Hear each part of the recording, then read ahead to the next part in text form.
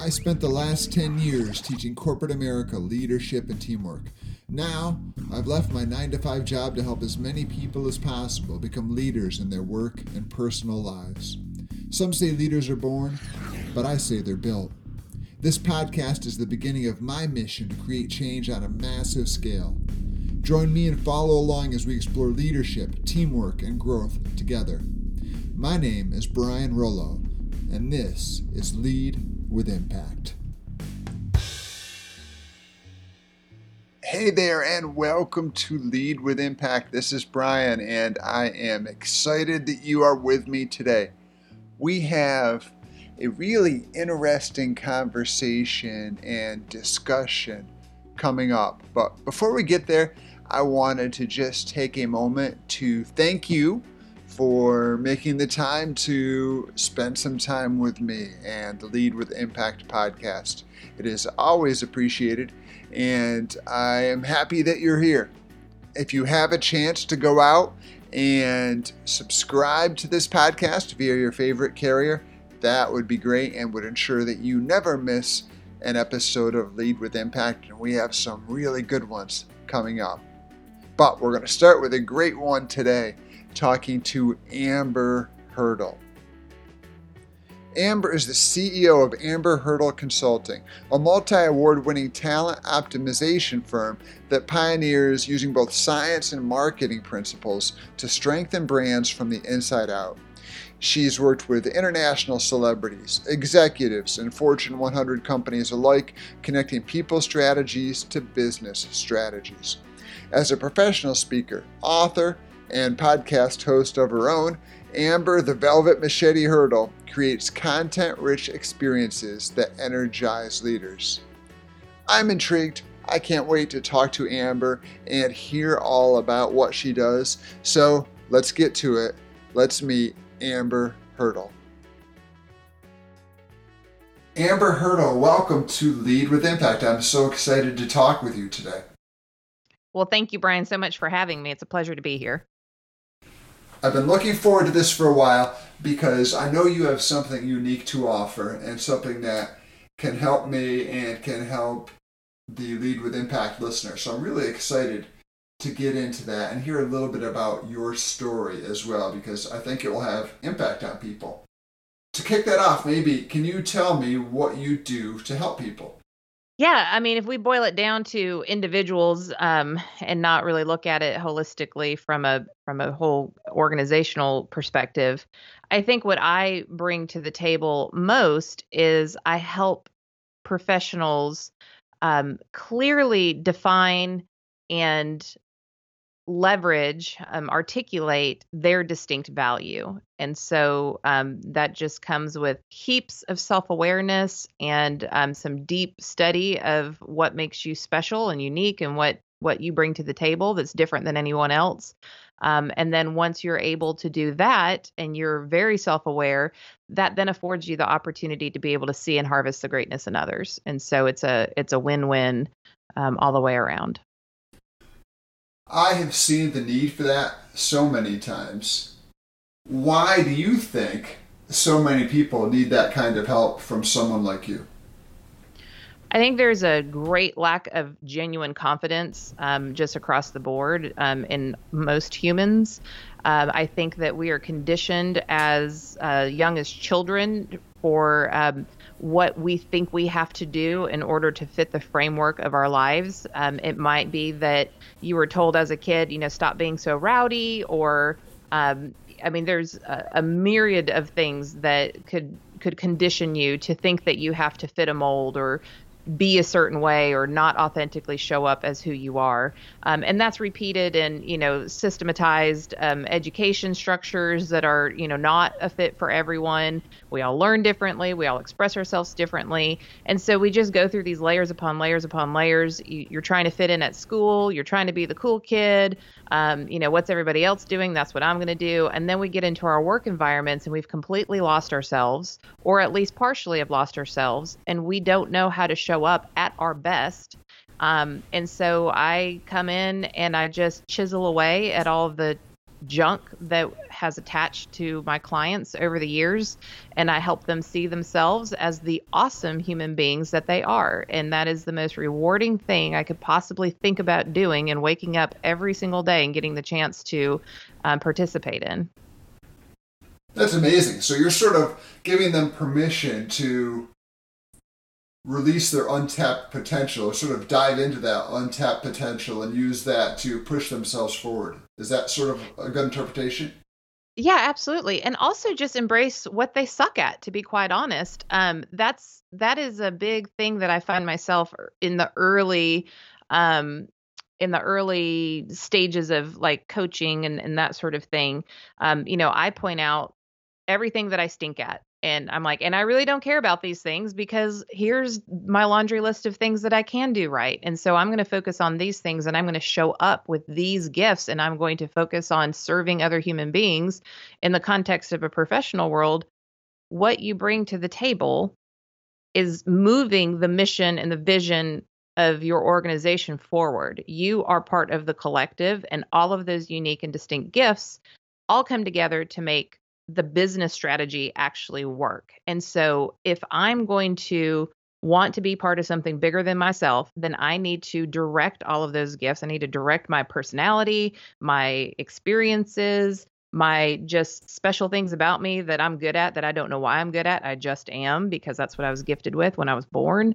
If I can direct all of those things and not worry about the fact that I'm not great at math, or I'm not great at public speaking, don't worry about those things.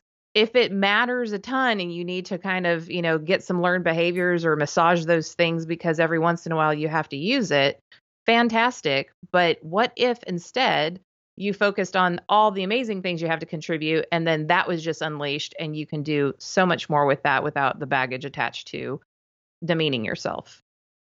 It's amazing. I have a two-part follow-up question. Sure. And part two will be dependent on your answer to part one.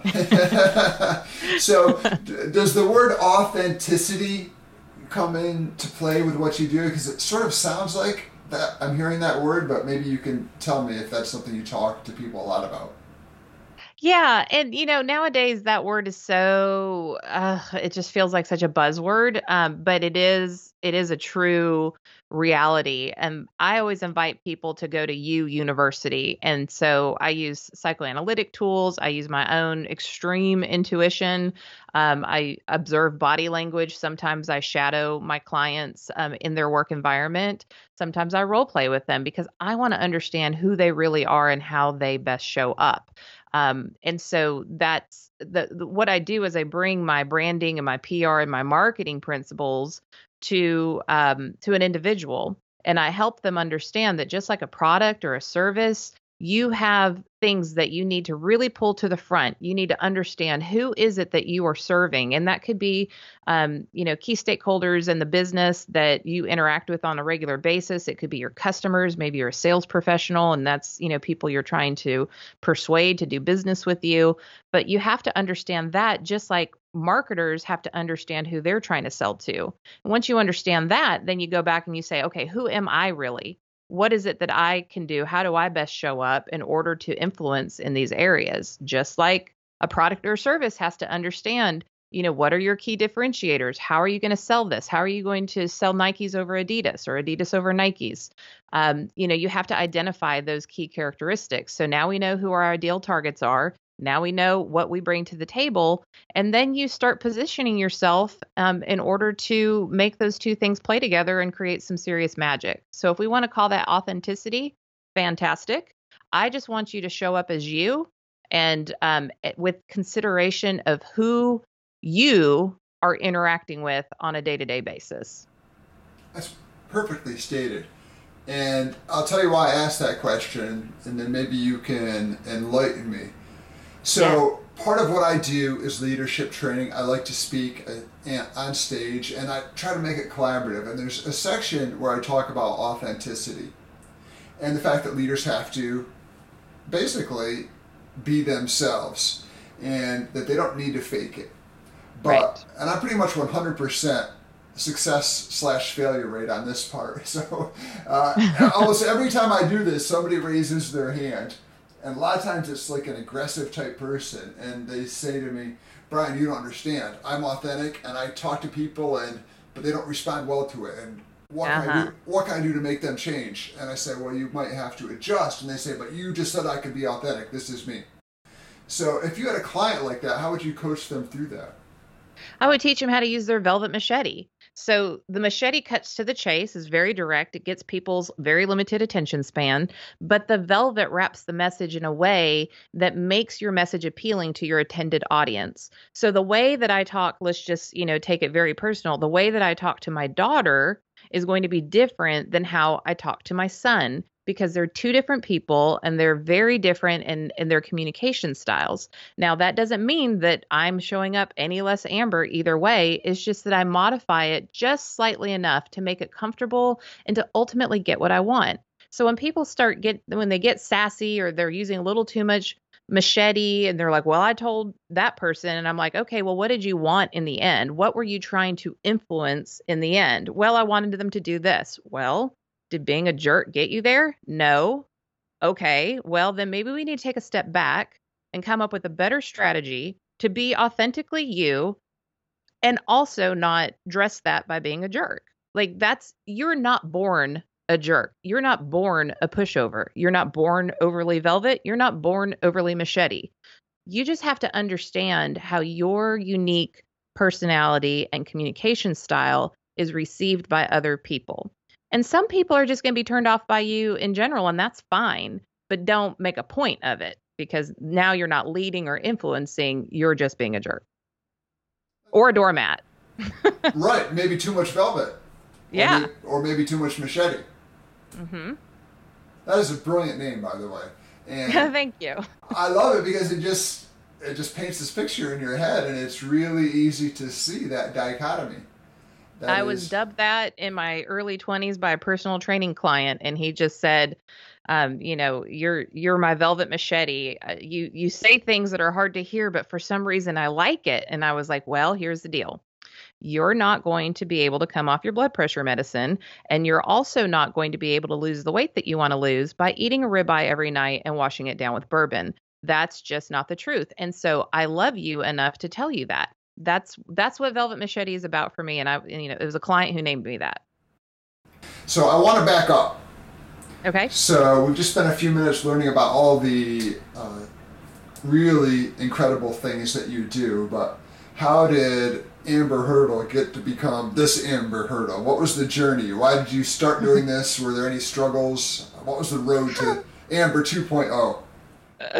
Oh man, I've got to back up to high school because I was I was a quote good girl. I'd just been on the local news at 6 and 10 Monday through Friday, being featured with about a dozen other students because we were such good kids. They came to us to talk to us about conversations that were difficult to have with parents, that parents didn't choose to explore. So here I was, just super famous for a week, for a teenager. And then a couple weeks later, I found out that I was pregnant. So there was a major fall from grace there. So not only did I deal with the shame of that, the choice to say, am I a teen mom or am I Amber? And I chose Amber. And that was hard to hold my head high, but to continuously claim that.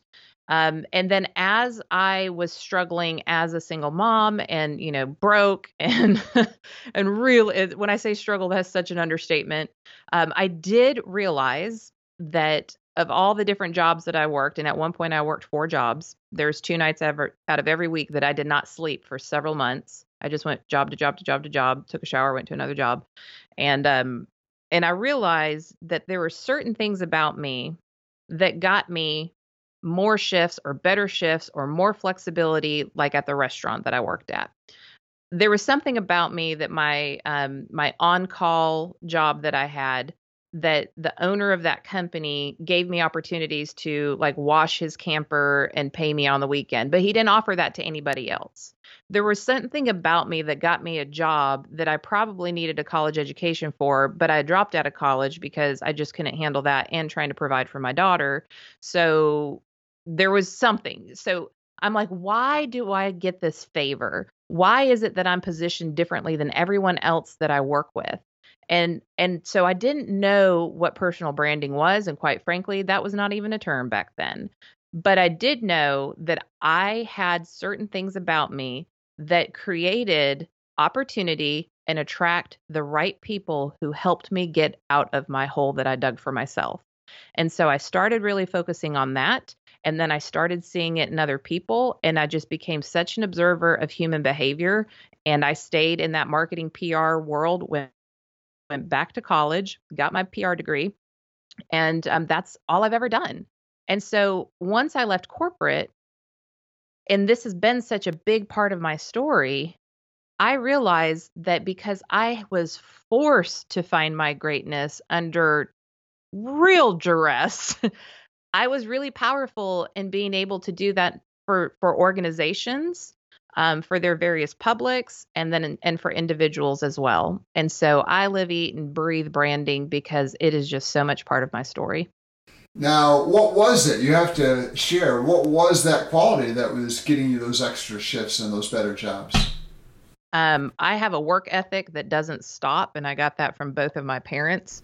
I do what I say I'm going to do. I always showed up on time. I worked harder than everybody else, and um, I think there's a piece of me that I'm extremely empathetic, and so I can relate to lots of different people. And so I can manage up, I can manage laterally, I can manage customers. I'm great at customer service, and I'm not patting myself on the back. It's just that when you inherently can feel the energy of another person and you know where they are and where they're coming from, it's easier to communicate in a way that that they need.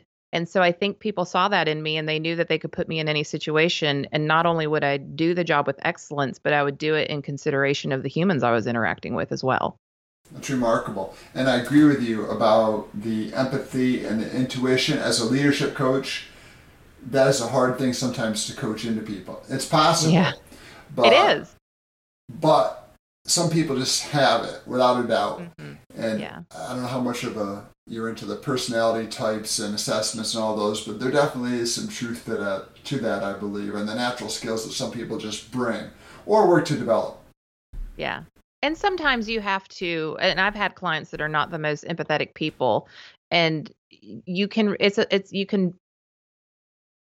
can strengthen it like a muscle, but that requires practice. And again, it requires a lot of self-awareness, and it requires running through scenarios and talking through actual instances that people experience throughout the week, and then talk about how they missed the opportunity to show some empathy, or maybe uh, reward and celebrate the fact that they practiced it so well. So yeah, was I born an empath? Absolutely. 1000%. But if you weren't, or even weren't born with some empathy, natural empathy, that's something like anything else that we can practice. Now, you said you worked with individuals and also employers. So how can employer brands use marketing and science when building their brand? Oh, this is just, I can geek out on this. So set the timer. Don't let me. Let's go. I want to hear it. Okay, so let's go back to that external marketing strategy. So if I'm an organization, I'm Apple Computers, I'm Coca-Cola, whatever, in North America, we spend billions with a B of dollars every single year on market research. And I'm doing that because I want to understand my ideal customer. I want to know how to emotionally evoke them to give me their money so I can solve their problem, right? That is what business is. And so I'm going to study them, and all of my marketing is going to be based on the data that I collect. When you swipe your card at the grocery store to get your little discount 3 cents off of something, they are collecting data on you so they know how to target you to buy more stuff in the future.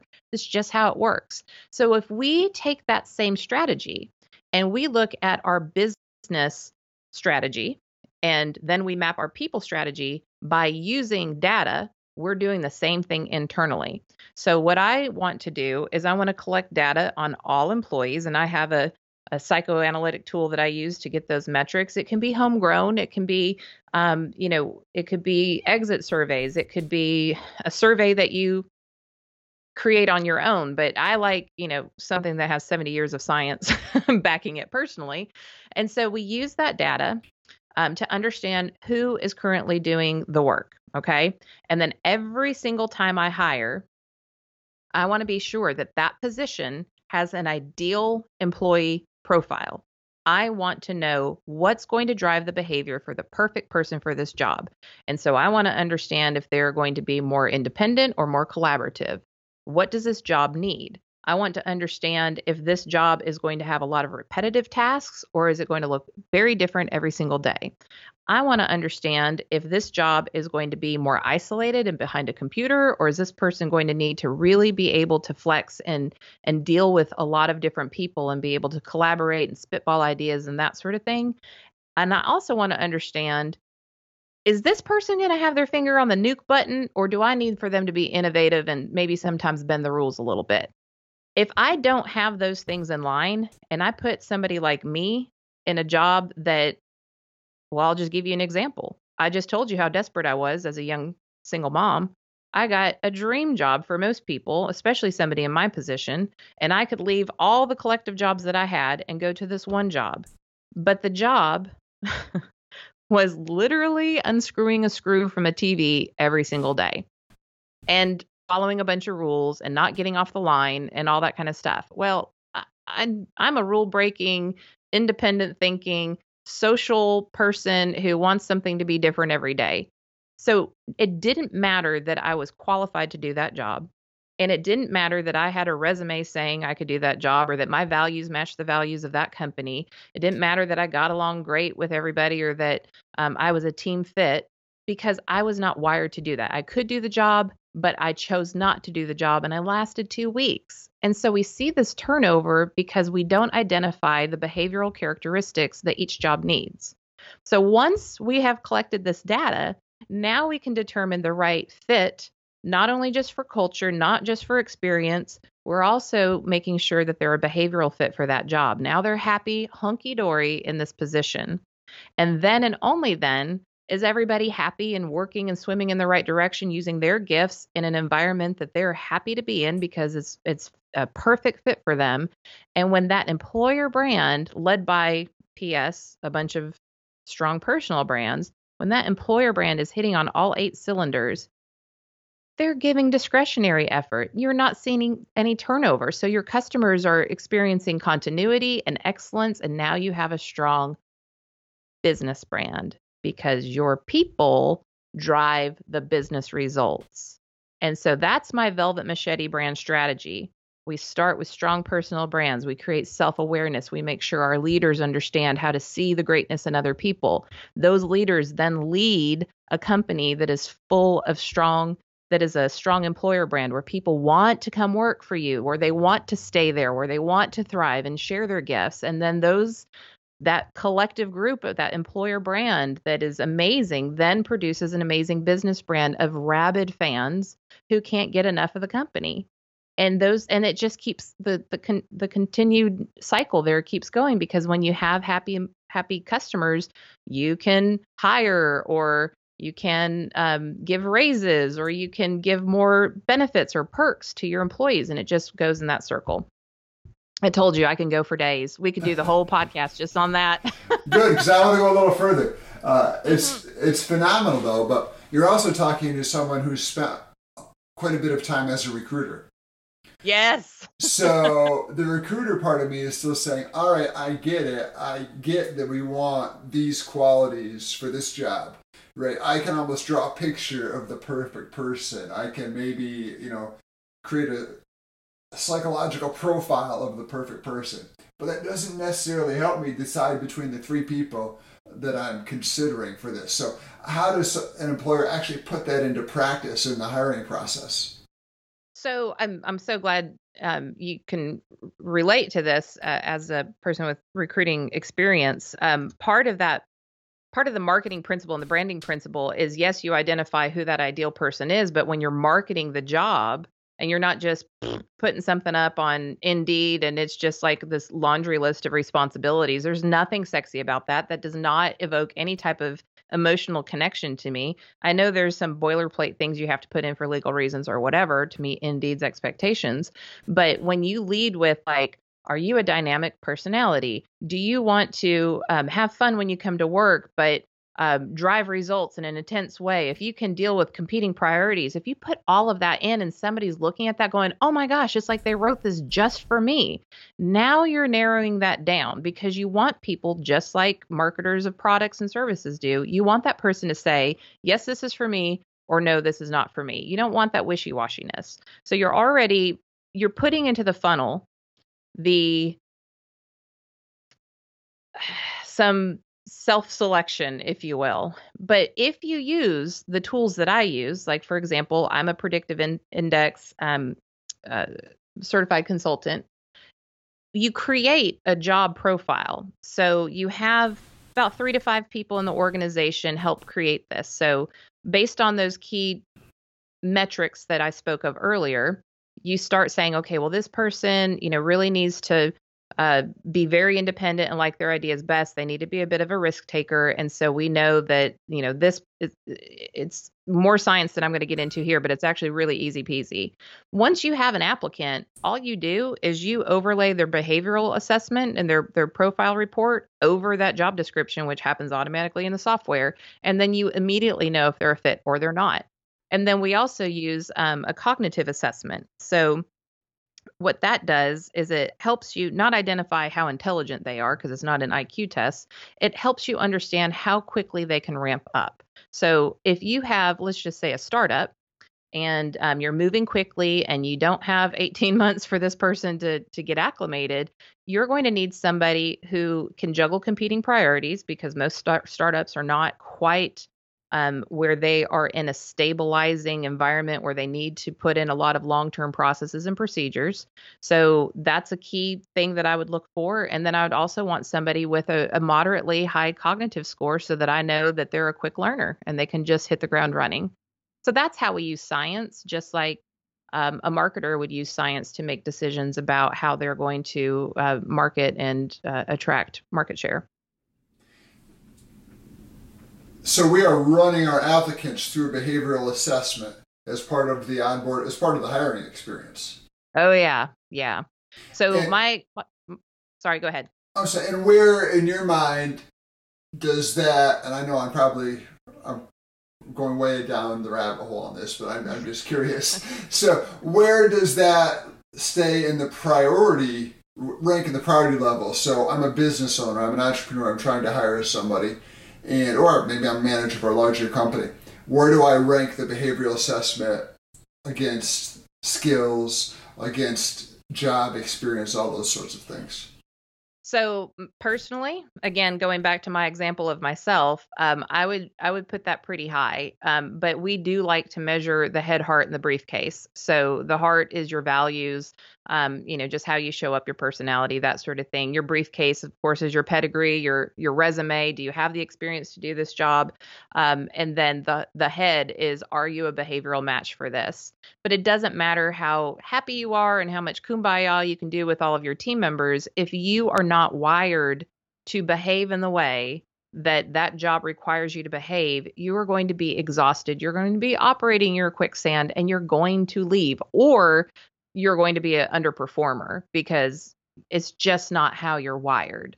And so that really is a big, big deal to me. And it also helps me self-identify, or helps me help my clients self-identify people that would thrive somewhere else. I mean, I don't know about you, but I've had to let go of people who were not a behavioral match. I love them. I wish I could keep them, but it just wasn't working. And so I gently and lovingly released them to go find other opportunities that were more suited for them. And they stayed in touch with me saying like, oh my gosh, that was the best thing you could have ever done to tell me what my true gifts are and what type of environment I should be looking for, because I went and found it and now I'm thriving. Thank you. When you can fire somebody and get thank yous continuously over the years, there's something to it. And so at the end of the day, it sounds like a lot of this is culture, and not just culture is, in an ambiguous way, but really understanding who you are as an employer. I'm going to go back to brand, really knowing who you are and knowing who's going to succeed there and who won't. Yeah. And it's funny because when I'm on stage, I kind of poke fun at people. I ask the audience, who in here has their AirPods in or their earbuds in, and they're listening to their playlist on their device, and maybe your spouse or your friend or your kid or whoever is watching Netflix on their iPad, and everybody puts their hands up, and we all have all of these curated experiences that we deal with all the time, right? I have my Netflix ID, and my daughter has hers, my husband and my son, and my pretend son that is here all the time is on our account.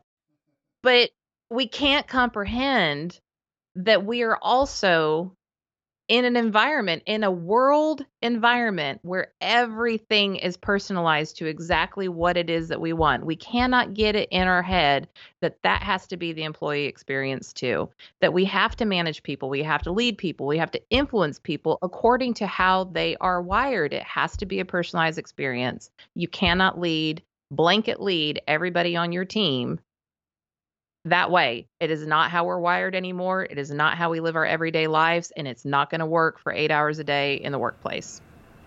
Now that is music to my ears, because I will share with you something that I say a lot that routinely gets people upset at me. And especially people who do what I do. When I work with leaders or when I speak on stage, I share a really unpopular opinion with a lot of people, and that is I tell leaders to basically forget the whole concept of leadership style, because you don't get to define who you are anymore and expect people to come to you. I love you, Brian. Your leadership style should be the style that's needed for each of the people that you report to, and they all need different things from you. You can't just plant your flag and expect everyone to come to you and say, I buy in. It doesn't work that way anymore. Preach. Yes. So my little rant is over. But it sounds like we share some of the same philosophies there. Absolutely. I fully support that rant. So I'm going to see if I can get you in trouble now. What traditionally accepted advice in your field, whether it be branding or coaching, would you say that you disagree with?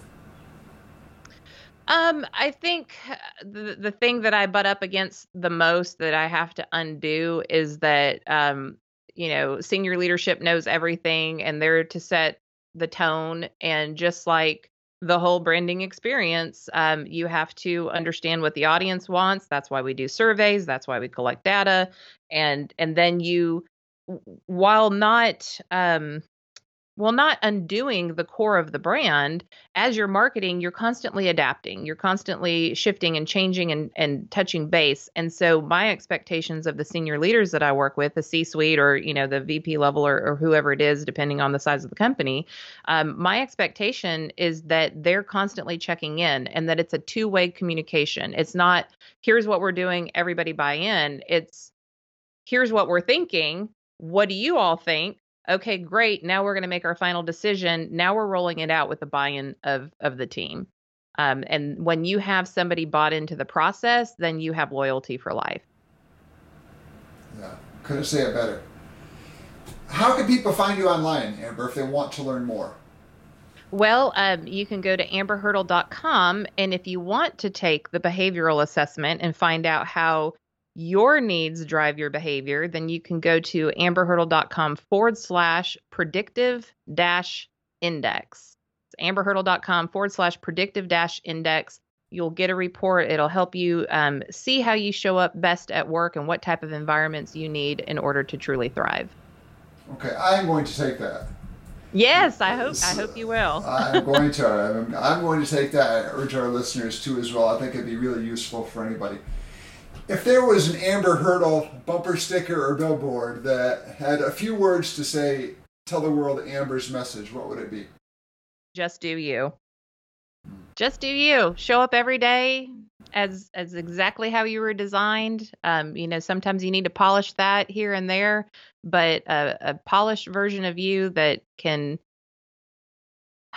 adapt enough based on the culture, the situation, the people, while not changing the essence of who you are, is going to make you the most powerful person you would ever know. That's amazing. What does the future hold for you, Amber? In light of COVID-19, I'm trying not to think too much about the future, but I am about to launch a leadership membership program that takes people through just kind of the whole Velvet Machete process, and that's, the pillars are building your personal brand, building supportive environments based on how you're naturally wired, mastering your communication, mastering your engagement, and then ultimately, when you get all those things done, you can truly build your influence. So I'm getting excited about it, and I hope to really be able to connect with people virtually, since that is our option right now, and you and I can't get on stages anymore, or at least for a long while. That sounds like a marvelous offering that you're going to be putting out there. If people want to learn about that, will they find that on your website as well? Yeah. So that is, let's see here, amberhurdle.com/Velvet Machete Leadership Academy.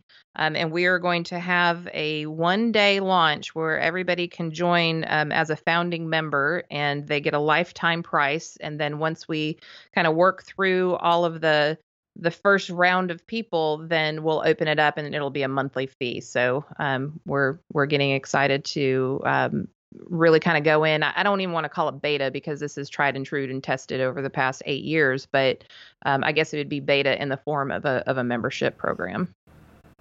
Well, it sounds like a wonderful program. I'm sure it will help a lot of people. And I want to take a moment just to thank you. This has been a really fun conversation.